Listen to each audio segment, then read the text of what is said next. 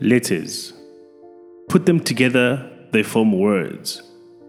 Words create meaning. Meaning gives you reason. Reason propels life. Life is eternal. Or is it? For there's an end. The end becomes you.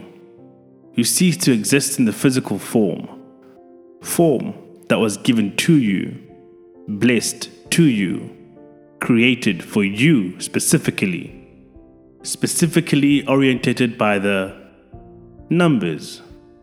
Numbers put together reveal a code or a date.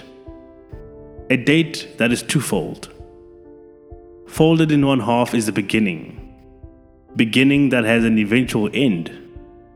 Ending is never the conclusion of a matter. Matter is energy. Energy cannot be lost, only transferred. Transferred from one form to another. Another and another. Conservation of energy. The law. Therefore, you cease to exist here, and there you are found. Heavenly bound. Bound by reincarnation. Reincarnation into the present, presently found in our hearts. The heart. Most consistent of all. 99.9% there for you. Except for that one day. That one moment when letters and numbers coincide for you to return home. Home to the Creator, where your essence was curated, your meaning was molded, and your purpose was ingrained.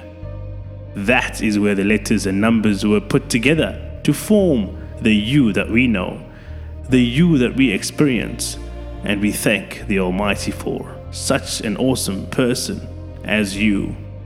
For without you, we miss a large part of ourselves.